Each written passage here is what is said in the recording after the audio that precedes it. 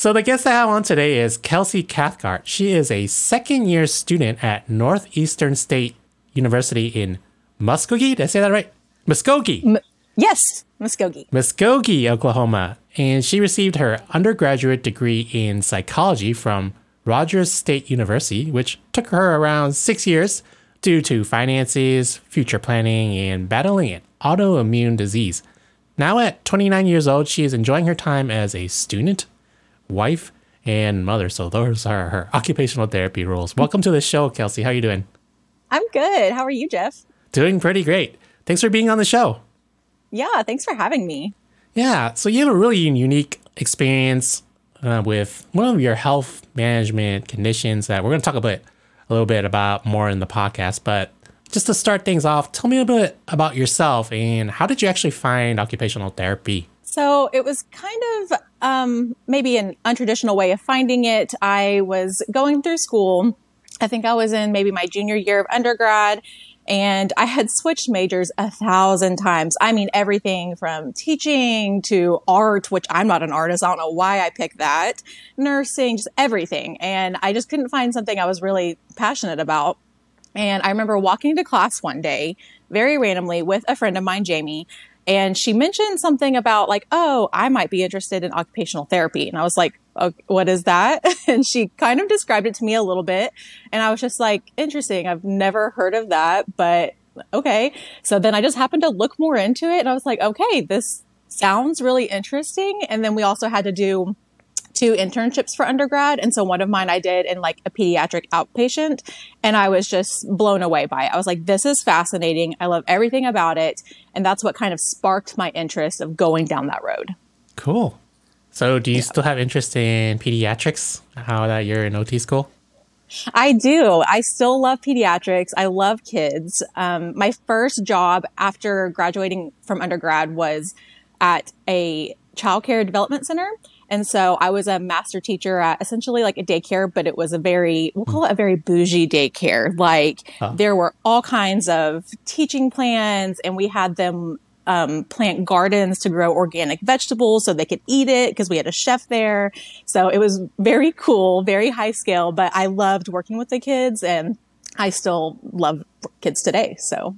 Well, that's just really cool you mentioned that. We were looking into daycares, and that was like one of the cool sticking points that they feature is like growing the organic garden and stuff. So like these days, that's like, it may sound really like bougie or whatever, but it's like, that's kind of cool. Like, and it teaches like kids so many cool skills that, that no matter where you live, whether you're like urban or suburban, like that are pretty cool for life skills. So, yeah. I agree. It was very cool to see the kids, be able to grow something and then just like pick a tomato off the vine and eat it right there. They were blown away by it. I was blown away by it. So it was really fun. Yeah. That's like so OT too. Yes, it is. So many of our listeners, they're interested in becoming occupational therapy practitioners, and students. And so everybody has their own journey, but what was yours like in getting ready for OT school and preparing and all that stuff? So it was very unique in that I knew upon graduation that that's what I wanted to do. I'm like, okay, I've researched some programs, some in-state, some out-of-state.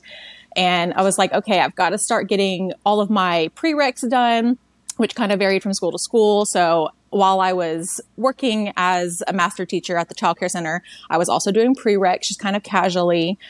And then I got married, and me and my husband went on a honeymoon, and I was told that I couldn't have children, but we ended up being pregnant. And so that was, a miracle in itself. It was super exciting, although very unexpected. So from there, I was like, I think I can still do it. I'm still going to try and, be a mother. I'm still trying to get to the program that I'm aiming for, maybe just not the out-of-state ones. So I continued on that path, and I applied, and you had to send off all this information in a big package. And whenever I sent it off, I went into labor. And when I basically came back from the hospital, my package was back to me because of insufficient postage. So I missed the deadline and didn't get in with that one. So I was just kind of like, maybe this is a sign that this isn't right for me right now, which I really took it that way. I was like, this isn't the right timing. I have a newborn. I don't know what I'm doing as a first-time mom. So it was crazy. I did end up trying to go to school to become a BCBA. I was like, kind of just did research, like what is maybe similar to OT where I could maybe work with pediatrics, still use my psych degree that I had. And I think I made it maybe a quarter of the way through the program and was just very upset. I was like, I want to do OT. This is not OT. Like it's got its similarities, but it's not the same thing. And so I did end up quitting that program. I was like, I'm just going to reapply. And I did. And I got an interview and I got in on my first try. So for our listeners out there, what is BCBA and like what are some similarities and differences? So a BCBA is essentially a behavior analyst. And a lot of times they work with children on the autism spectrum. That's the main diagnosis that you will see. And they have RBTs that work underneath them. And so they would be like the CODAs for us. So they do a lot of the hands-on working with the kids to address behaviors. And the BCBAs would like basically write the treatment plans for them. And so as an RBT, you're kind of working with a child on their maladaptive behaviors. So you work with maybe a kid with autism on stimming and maybe lessening the severity of that. Or sometimes if they have violent behaviors, you want to try and eradicate those a little bit, mostly so that they can live more of a normal life, which has some controversy, a lot of controversy, actually. A lot of controversy. Yes. That was part of the reason why I kind of felt a little, not upset, but it wasn't what I thought it was. Sure. So I don't really want to hinder a child's uniqueness. I want to embrace it. And I think that's very OT of me. And so I still value what BCBAs and RBTs do. It's come a long ways. I just think it has to be taken seriously and in the right context for it to be very effective. It's definitely something that is like kind of like different too from OT, which is probably why I saw you kind of switch over, because it's not very, I say the difference is probably not very client-centered, I guess one way I could put it, in terms of the child who is autistic, who what we call now like neurodivergent, right? And celebrating their unique differences. Whereas the kind of like focus, like there are benefits to it, is probably taking a little bit away from that and more like family, probably parent, caregiver centered. So that is, while it has its strengths and stuff, it's now we're kind of seeing in the research, and I've actually just read an article about it yesterday. I'm probably going to make a video about it. It's like, how are like these kids who are autistic now are adults, like what are their kind of thoughts on how they were like treated in the program, essentially, you know? So it's very, very controversial. It is very controversial. It's interesting, but everybody kind of just has to do their own research and come to their own conclusions. I know those in the autistic community have their own voices on it, and they definitely need to be heard. So yeah, and there's some podcasts on that too. So definitely check that out if you're interested in that topic. In terms of your condition, so can you tell me a little bit about your health management, if you don't mind sharing? I think you seem to be pretty open about it. And how did it affect your application process? And then we'll talk a little bit more about school. Yeah, I'm a pretty open book when it comes to Crohn's disease, which I got officially diagnosed with in 2016. I had been suffering from it before that. I remember I was having stomach pain, maybe my freshman and sophomore years of undergrad. I went to our on-campus doctor because, you know, I was poor. I needed that free healthcare. And she was just kind of like, you know, I think it's a stress ulcer. You're just very stressed. And so I kind of took her word for it. I was like, I'm stressed. That's all it is. Not a big deal. I'll change my diet a little bit. And it just kind of continued, very slowly getting worse. I didn't think much of it until it was actually like maybe the day after Christmas in 2015. And I had the worst stomach pain I've ever felt in my entire life. It was so bad. I ended up going to the hospital. It was a very crazy hospital visit. It was my first one. I was, you know, very young, and they were like, oh my gosh, your appendix has ruptured. We have to do surgery right away. And then someone else came in and they're like, no, that's not what's wrong with her. It's something else. So nobody knew. They're just like, you need to see a GI. And so then started all of the visits with the GI. I've had to get colonoscopies done. I've had to get endoscopies done. They're not fun, but I ended up getting my diagnosis. And even though I had a diagnosis, we tried different treatments. I was on some injections that I had to do, Humira. And it never made me feel much better. I just kind of kept getting worse and worse to where I had to quit my job. I had to quit school with only 3 classes left to graduate, which was very upsetting. Because I couldn't work anymore, I couldn't afford my bills. So I had to move in with family members so that they could kind of help provide for me. It was just a mess. It was awful. I was quite miserable. And finally, I think it was in August, I just was in so much pain one time. They're yet again rushing me to my 10th hospital visit. And I finally decided to advocate for myself. I was like, listen, I'm not going home until you do something more permanent because I'm tired of this. And so they're like, okay, we're going to do surgery and just take out the inflamed part of your intestines. So they took out 3 feet of my intestines that were inflamed and essentially stitched back the healthy parts. And ever since then, I've pretty much been in remission. I have flare-ups due to stress and certain foods, but it's not as bad as it used to be. Wow. Sounds like it had like a really large disruption prior to your procedure, like of your life. Like you had to basically put it on hold due to the pain. Yes, it was horrible.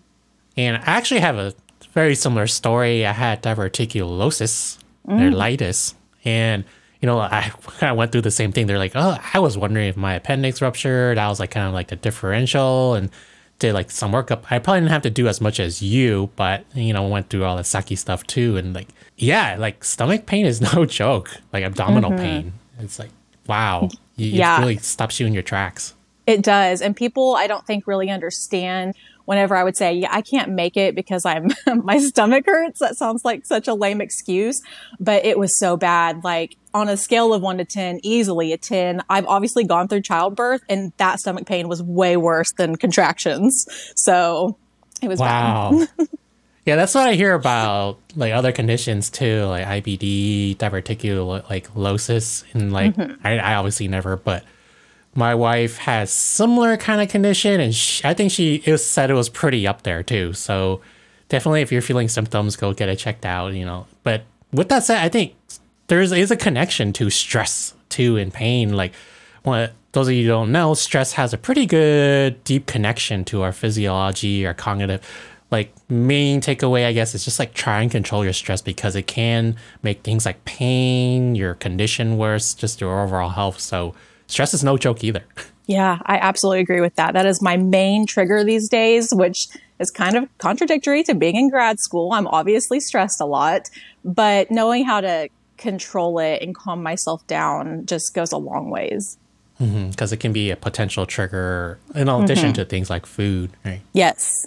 So would you say that your condition is pretty well managed now? Like getting that procedure was pretty life-changing for you? Or like maybe there are some of the things that our listeners should know about like the management and some of the options. What are some of the options out there actually? So yeah, I'm managing very well right now. Whenever I'm starting to have a flare up, as they would call it, I just kind of take it a day at a time. I do, some light pain medication, maybe some Tylenol here and there. I utilize a heating pack quite a lot. It's like my favorite thing. It's constantly plugged in. I love my heating pack. And then just really using those like coping mechanisms to help calm my stress down, and then just take it easy. Like day after day, who cares that I'm in bed watching TV? My body is relaxing. I'm de-stressing, and that's what I need. And I think that's something that everybody should kind of keep in mind if they're having these symptoms. And there's a lot of different symptoms that go into Crohn's. So it really is like hard to diagnose. Everything looks different. What I had was different than someone else. Like I also had a lot of like vomiting that came with it. So I couldn't keep food down at all. But so you have to learn just different tricks that work for you, like the best nausea remedies and maybe different teas that you can adjust that kind of help with things like that. But as far as the condition itself, like I said, it's really hard to diagnose. But if you're feeling those symptoms and you think could be something serious, like you've got to advocate for yourself. I think that's huge, especially with like managing your health. Advocation, like you know your body, if something feels off, and of course they could run 1,000 tests and say that there's nothing wrong with you, but you've got to maybe find a different doctor. You've got to find someone that really listens to you and like be specific on what symptoms you're telling them. Especially if it's like a really sudden onset of these symptoms, like there's no real like rhyme or reason for it. Like you weren't doing something unusual, like you didn't have like trauma basically. And so, yeah, you know your body best. That's a really good point. And you should trust yourself. Yes, I absolutely agree with that. So to our listeners out there, they're trying to get into an OT program. So how did you juggle all of this, especially like a newborn? Oh my goodness. Yeah, it was a lot. Obviously, any kind of schooling is just not easy. It's not like my goal to just be in school forever, although at this point, that's kind of what it seems like. But I do know what I want, and I'm very passionate about what I want. And I think that's a big part is like discover your why and kind of have that stick with you and keep reminding yourself of your why you're doing this. And especially when, battling an autoimmune disease where you don't feel well a lot of the time, and there's a lot of fatigue that comes with it. And then also a lot of fatigue that comes with being a new mom. I think a lot of it is just trial and error. Like I used to watch YouTube videos of maybe a day in the life of a OT student or day in the life of a mom, but they don't really merge that often, which was kind of unfortunate for me because I wanted to learn how to balance and what techniques and study, tips I could utilize. And there really wasn't a combination of that.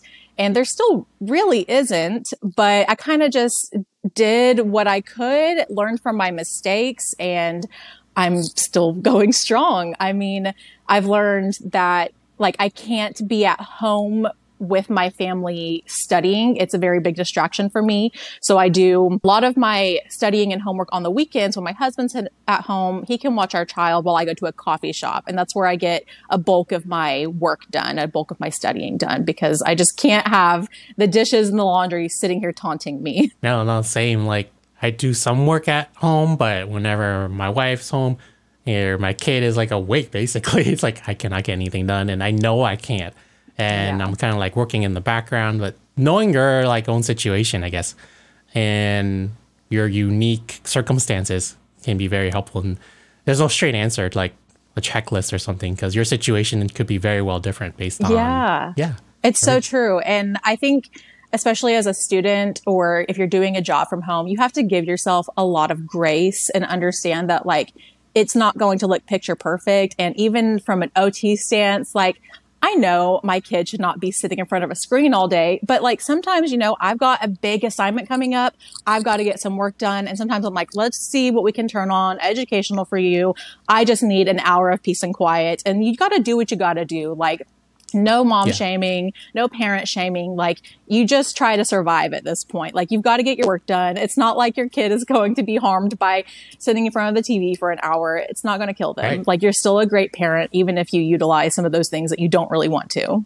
Yeah, I definitely feel like guilty sometimes. And that's why I like try to stay away from like the social media and all that stuff. Like I don't even have like TikTok installed, but like I feel guilty when I put them in front of a screen, and it's like, it's not like black and white. It's like, what is your kid doing in front of the screen? Is it educational? If they're learning about colors, which is what I'm trying to teach my kiddo right now, it's the same thing I'd be teaching him, probably a better job. And, so then it doesn't really, you shouldn't be like feeling guilty about it, So you parents out there, if it's screen time, maybe you're not taking them out to play or they're in this program or that, it's like, you're doing your best, and if you're trying to be in a program or apply to a program, or you're currently in a program, it's like give and take, a lot of balancing act, really. Yeah, it really is. Just give yourself grace. That's all I can say. What would you say is the role of the social support, and how can it be helpful or even hinder your, goals of being an OT practitioner? Yeah, so I have a village and they are incredible. I would not be able to do school without them, especially because childcare here is very limited. Like I have my daughter on some waiting lists, and she's been on those lists for 2 years. I've never gotten a call. She's still like 10th on those lists. So she's not getting in anytime soon. Not only that, but they're just so expensive. They're like, $1,000 a month. And as a grad student, we are living off of just my husband's income right now. So finances are very tight, and I can't really afford to be sending her to a 5-day-a-week daycare, especially when I'm only in school for 3 days a week. So we really utilize my mother-in-law and my mom, and they help watch her during the week while I'm at school. And that's just been huge. I also have friends that are down to watch her whenever. My friends and my family are just so supportive of me. They know this is what I want to do. Most of them are like, yeah, this career is built for you, Kelsey. And so they're down to help me with just whatever I need. I absolutely love my village. I could not do it without them. And I think that's huge. You have to have that social support, especially if you're going to reach some of these larger goals in your life. Yeah. And it isn't just for like childcare, being a mom or dad. It's just like overall goals and happiness and everything, which Absolutely. these days is so hard. I find like for the current generation, what they like, the distractions basically with technology and stuff. It seems definitely different in terms of like making friends. It's come to find, even as an adult. Yeah, it What do can you be think? really hard as an adult, especially to make those quality relationships. I feel like because I've had to be a stay-at-home mom for just a very short amount of time. But in that time, man, I felt so isolated, and I kind of felt like my job as being a mom didn't really matter because I wasn't bringing in an income, and I just didn't feel like I was doing anything productive, although I was keeping my child alive, which is huge. But it Hmm. really can be very lonely. And to that, I say, if there's a mom listening that feels that way, or a stay-at-home dad that feels that way, really utilize the free resources that are out there, because there are free play date get together groups, and those parents are Yeah. going to feel the same way that you do. And then you're going to make those connections, and you might find your village that way. Like, hey, we can trade babysitting services to each other so we can have date Hmm. nights. So just really researching those free resources and utilizing them would be huge. No, that's a really good tip out there. There's like usually no matter where you live, like some type of program that's like free or some community or club. Even like the library, they have like, what do you call them? Yeah. Like reading sessions and stuff for like kiddos. So it's really, really cool. You just gotta know where to look. Go on like Facebook or wherever, do a Google search, talk to your friends, Yes. especially if you're a mom or, things you probably don't even know, and you can share knowledge. Yeah, I agree. How about for dads out there? Do you have any tips for dads out there based on your experience? Yeah.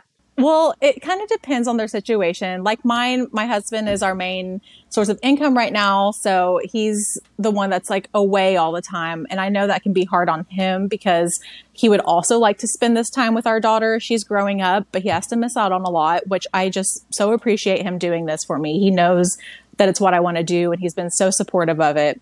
But I feel like no matter what role you're in, just kind of like embrace the little moments and enjoy your time together as a family, because especially if you have kids, it's not going to last long. They grow up so extremely fast. And you just kind of want to really just embrace those moments, like go on little outings together. Nothing has to cost money either, because we're finances are tight. So going Yeah. for a walk together and just really getting to spend quality family time together makes a huge difference in every family member's life, including your kid's life. And it's something that they'll remember. So I feel Yeah. like for the dads out there, I mean, I know there's a stigma of moms mostly doing a lot of the child rearing and whatnot, but the dads play a Yeah. huge role in that as well. We wouldn't be anywhere without my daughter's father. He's just incredible, and he teaches her a lot of life lessons. He gives her a lot of extra love that sometimes I can't give because I'm overstimulated or overworked. So whenever I'm feeling really burnt out, he's able to step in and kind of, we have a balancing act, and it works really well for us. Yeah. And we all have different personalities too, regardless of your role or your gender. You just have something different to offer, whether it be like a kid, someone you're mentoring, whatever the relationship. It's like, just give it a try, and don't let the stigma and the social media and all those things get to you. Yeah, I agree with that. So if you mentioned you're going to be in school forever. So I want to talk about one of the things I think you wanted to talk about was like your age, right, in your cohort. So for our listeners out there, is it ever too late to go back to school? And is it like kind of, should something like your age or your prior current situation keep you from going to school and maybe living your dreams and achieving those dreams of becoming an occupational therapist? No, I think whatever you want to do, no matter what point you are in your life, you should just go for it, because you only have one life. Like, why would you want to spend it not doing what you want to do?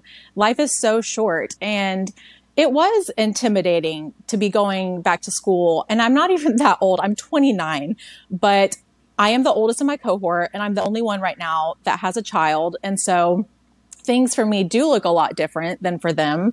And I kind of thought going into it, I'm like, wow, I'm just going to be this old grandma that's not going to have anything in common with anybody. And it's just not true. I love my cohort. I love everybody in my cohort. I've made some incredible friends. And one of my best friends in the cohort is like the youngest one in the class. She just turned 23. So we've got an age gap, but she's very mature and we get along great. So it doesn't matter the age gap really. Like we still have find common ground on things. And I actually think it's been very beneficial for me to go back to school later, because I think having had all these trials and tribulations in my life, I just maybe appreciate it a lot more. And knowing that like I'm paying for my schooling, this is what I want to do. It's taken almost 30 years for me to discover that this is where I want to be. And so I really give everything my all. Like I don't halfway do anything. At this point, you know, I'm very proud that I have a 4.0 GPA. I'm still working towards that, but it's been a lot of hard work. But, you know, I think putting in that hard work is worth it. You learn so much more. You get more out of it. So I just think me being older gives me that perspective of having lived, you know, a longer life and had different experiences. Yeah, I definitely agree. I was probably in the similar situation. One being a guy, but a little bit older. It's just like different appreciation, I think, for school and like the things you bring and your experiences. Like, I think you learn actually much better just based on your life experience, and like you have a different kind of approach in like skill set too when it comes to school and tackling things like exams and whatever it may be. Yeah, I agree with that. So I think if I were to be in the program at like maybe when I was 23 or 24, I would not be doing as well. I would not be learning as well. I wouldn't be kind of developing the skills that I am right now. I just think my perspective on things and the way I'm able to like use clinical reasoning and clinical judgment to get to certain answers just looks a lot different than some of my classmates, but I think it works for me. So I'm proud of it. So on the subject of school, where are you at right now in terms of like your studies, and what is your primary kind of like challenge in terms of school right now, if there is one? So there's definitely challenges every semester. The last semester we just had was the most challenging that I've ever had in my life. It was extremely hard. We were learning on practical application of doing transfers and bed mobility and range of motion, manual muscle testing. And we had to like perform it in front of our professor, which was very daunting, but we all made it out alive. So that was hard. This semester is a little easier in terms of the course load. It's still challenging material, but it seems that I don't know, we've all kind of found our groove. So it seems a little easier in that sense. Right now, we are learning we just finished a psychosocial class. We are starting our very first pediatric class. So I'm so excited about that because I've been looking forward to pediatrics. And then we've got a research class and physical disabilities. We are about to do our very first field work in April. I've gotten assigned to a skilled nursing facility. So I'm just excited to finally get to be in the field, you know, doing and seeing some things in real life. So I know my whole entire cohort is very excited about it. They are keeping you guys very busy. Those are like all very different things, you know, from research to starting pediatrics to we did the adults part. It's interesting that it's kind of like backwards. Yeah. So my cohort right now is actually the last one to go through it in this way. So after us, it's going to be different. We are actually the only cohort on campus right now because they have revamped the curriculum and classes are going to be different. Right now, my cohort is in a 2-year, 8-month program, but it is now cut down to just a standard 2-year program. And so things are going to be very different for the next group that comes in. Their classes, the flow of it, everything's just there's an overhaul. So we're the last ones to experience it this way, which, you know, could be a good thing or a bad thing. I don't know. But so far I'm loving my journey and I love the program that I'm in, honestly. Awesome. Yeah. It sounds like it's going really, really well. And you're learning a lot of information. Yes. Too. So much information. There's times where I'm like, am I becoming an OT? Am I learning anything? Like, I just don't feel different. But then there's certain things that arise and I'll have a friend ask me a question about a family member that's experiencing something. I'm like, oh yeah, I think it could be this. And you're able to whip out this information. You're like, wow, I've really learned something. This is so cool. So I think the second year in your program, it kind of really hit you like, yeah, I am going to be an OT sooner rather than later. Mm-hmm. So in talking to some of my previous guests, one of the topics that comes up is burnout. And I remember talking to one person, they said they were feeling some of that burnout in OT school. So in your experience, has there been some burnout? How about among your cohort? And what are some kind of insights, nuggets from that topic? Yeah, so there's definitely been burnout for everybody, I would imagine. I can't think of any person in my cohort that probably hasn't experienced it. Right now I'm on spring break, which I think having these little breaks within are huge. It was something we got to look forward to. Now I'm on spring break. I get to get a bunch of stuff done, relax a little bit, and then, hopefully come back and be a little more refreshed. And we do get some larger breaks in between as well. And so I think those breaks are something that are needed and really looked forward to.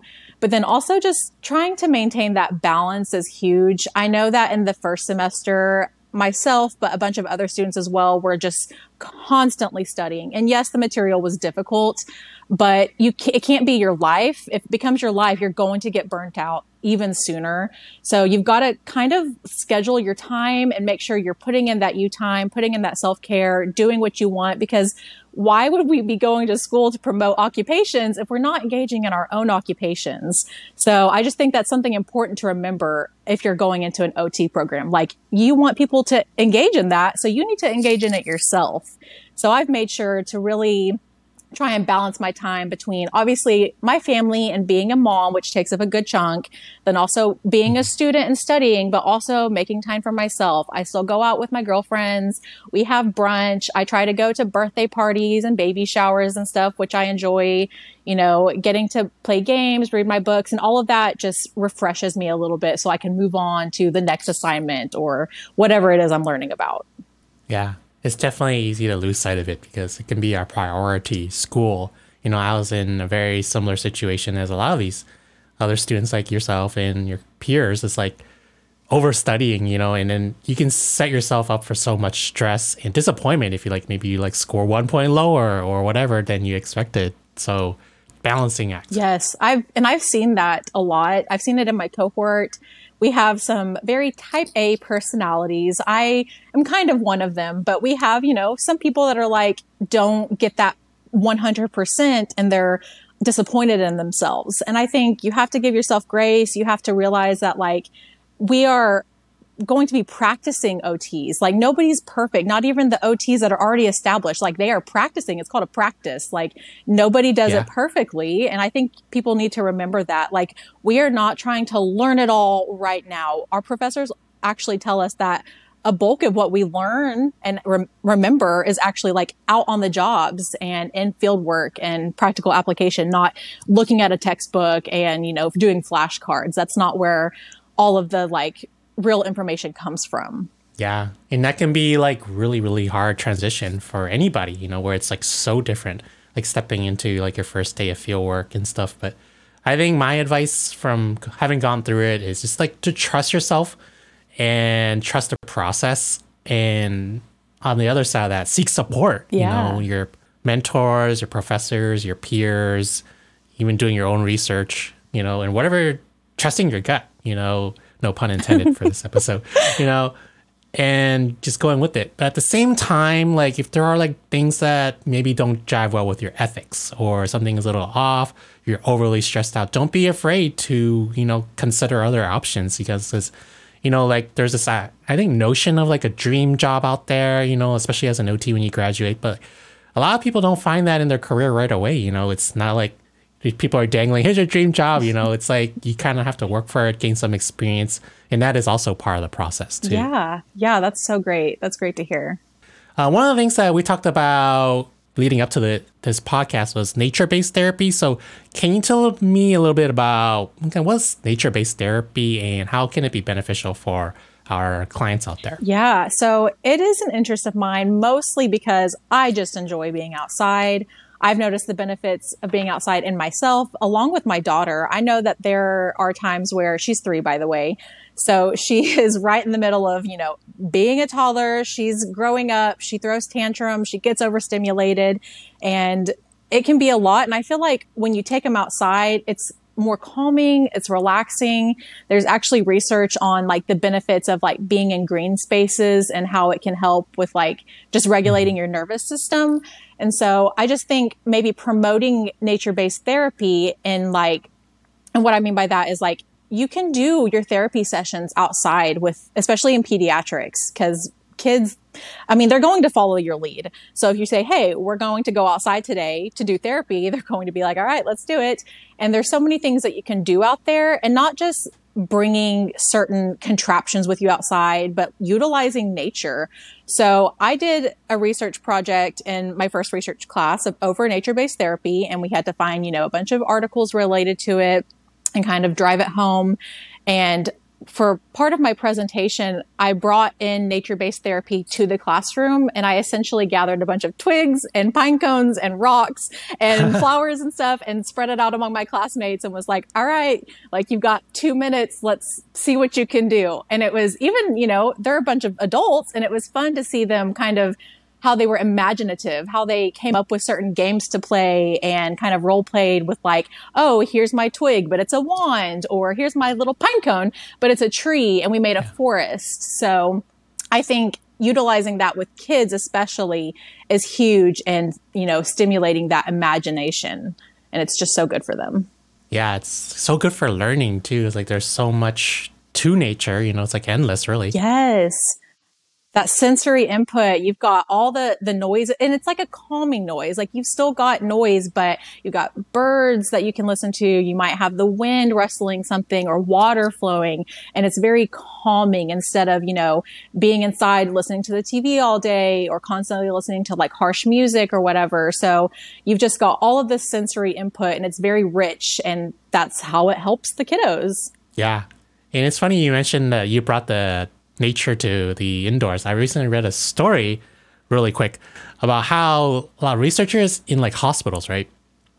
For the patients, they're stuck in the hospital. So what they did was they printed out like photos of nature, and then they split the groups into people who are exposed to like these photos versus like looking at a brick wall or just like blank wall or even abstract art. And they looked at the results, and the people who had nature, not surprisingly, reported lower levels of pain. They didn't have to call the nurse as much.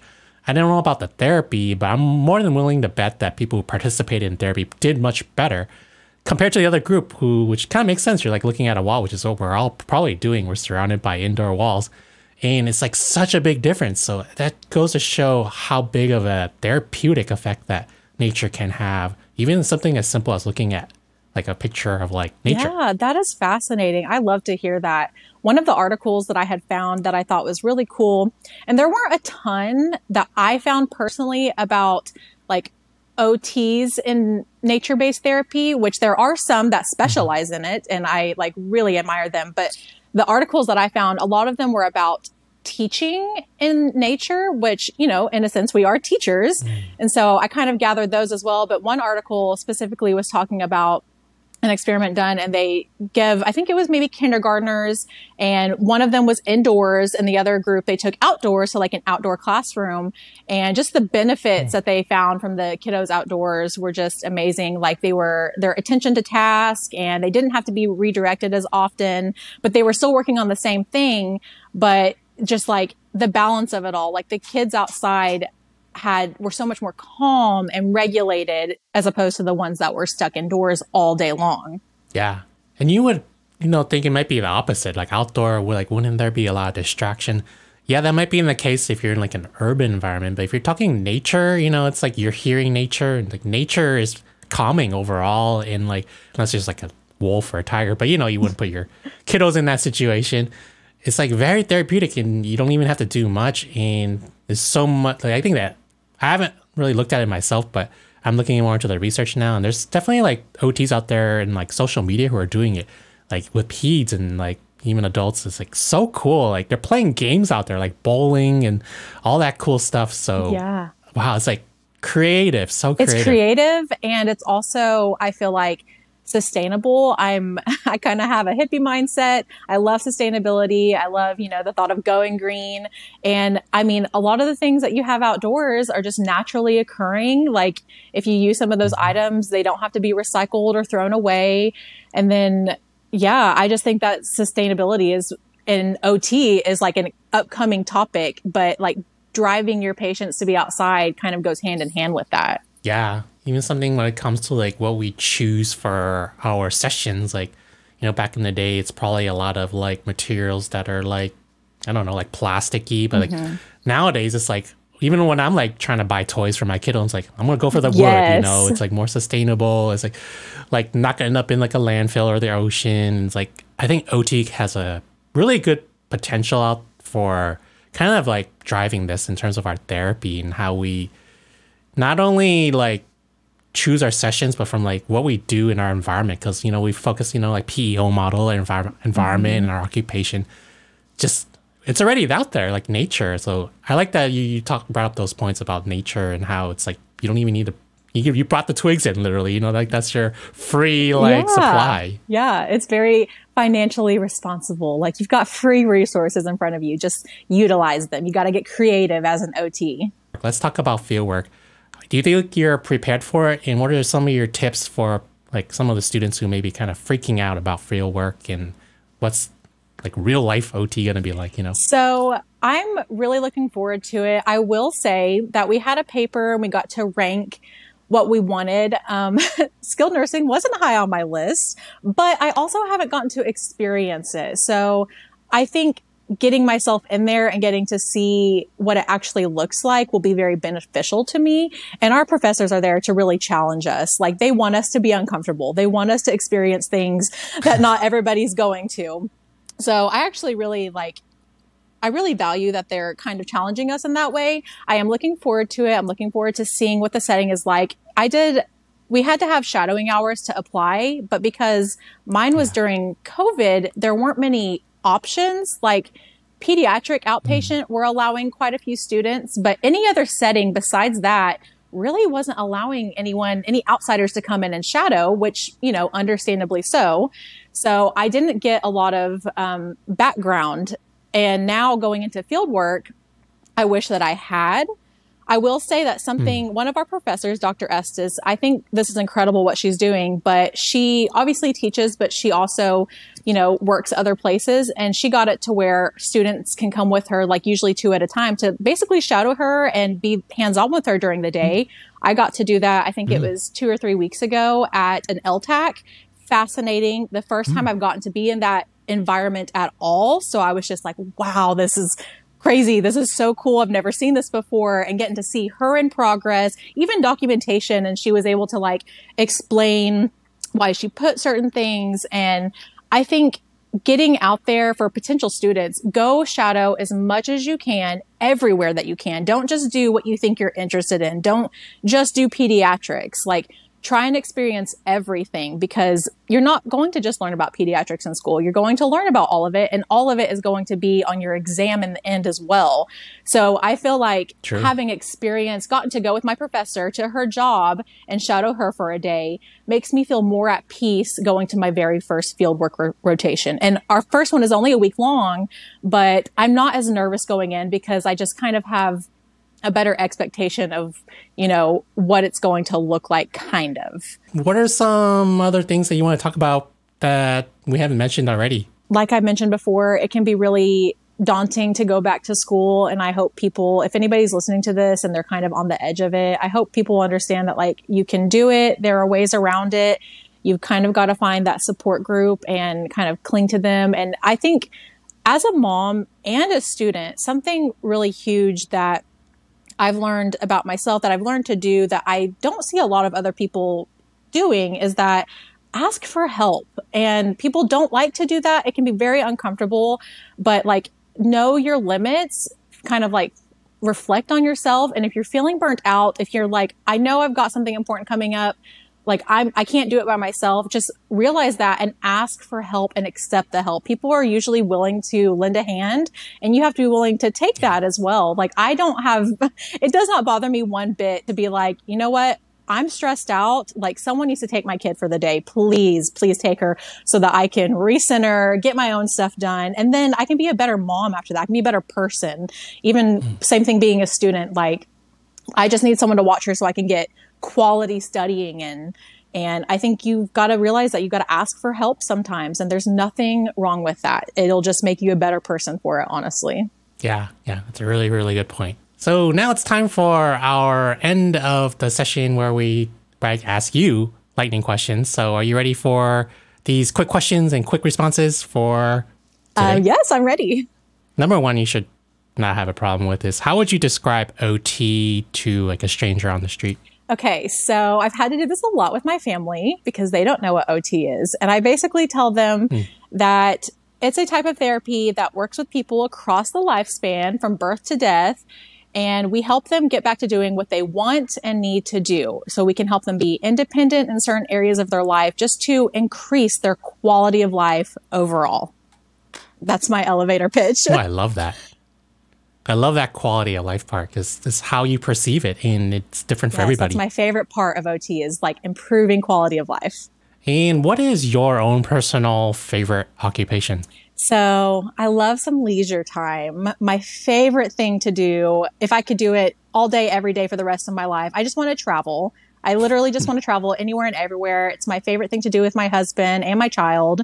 And I think it's so important. You get to experience different cultures and new foods and adventures. So, and I know it can be really hard for people that might have injuries or disabilities, but I think that's where OTs can step in potentially. So yeah, I would just say traveling, love my leisure time, love traveling. What is something that you read recently that you want to share with the audience or you learned about recently? Okay, so this one might be a little different, but I've just discovered a podcast called The Happiness Lab. And I don't know if you've ever heard of it, but it's so cool. It's basically going through the science of humans being happy and the research behind it and like what makes people happy, like certain areas of their life that they could improve, maybe misconceptions you have about happiness. And I just think it's so fascinating. And the girl that does it, I cannot remember her name. I'm so sorry if you're listening to this, but she tells it in a very unique way, a very compelling way. She gets stories from other people that are out there, and then she drives it home with like evidence-backed research. And it's just absolutely fascinating because don't we all just want to be happy in life? Yeah. And it's backed by research. I'm all for it personally. Yes. I just love it. And last, what is the big takeaway from today's episode in your own words? The big takeaway for today, I would say, is if you have a goal, you should absolutely go for it. There shouldn't be anything that hinders you or holds you back, although there will be at times, and you've got to just overcome those obstacles. But no matter what you want to do in life, whether it's, getting a new degree or getting a promotion at a job or, just revamping your home, like you want to be a YouTuber, a famous TikToker, it doesn't matter.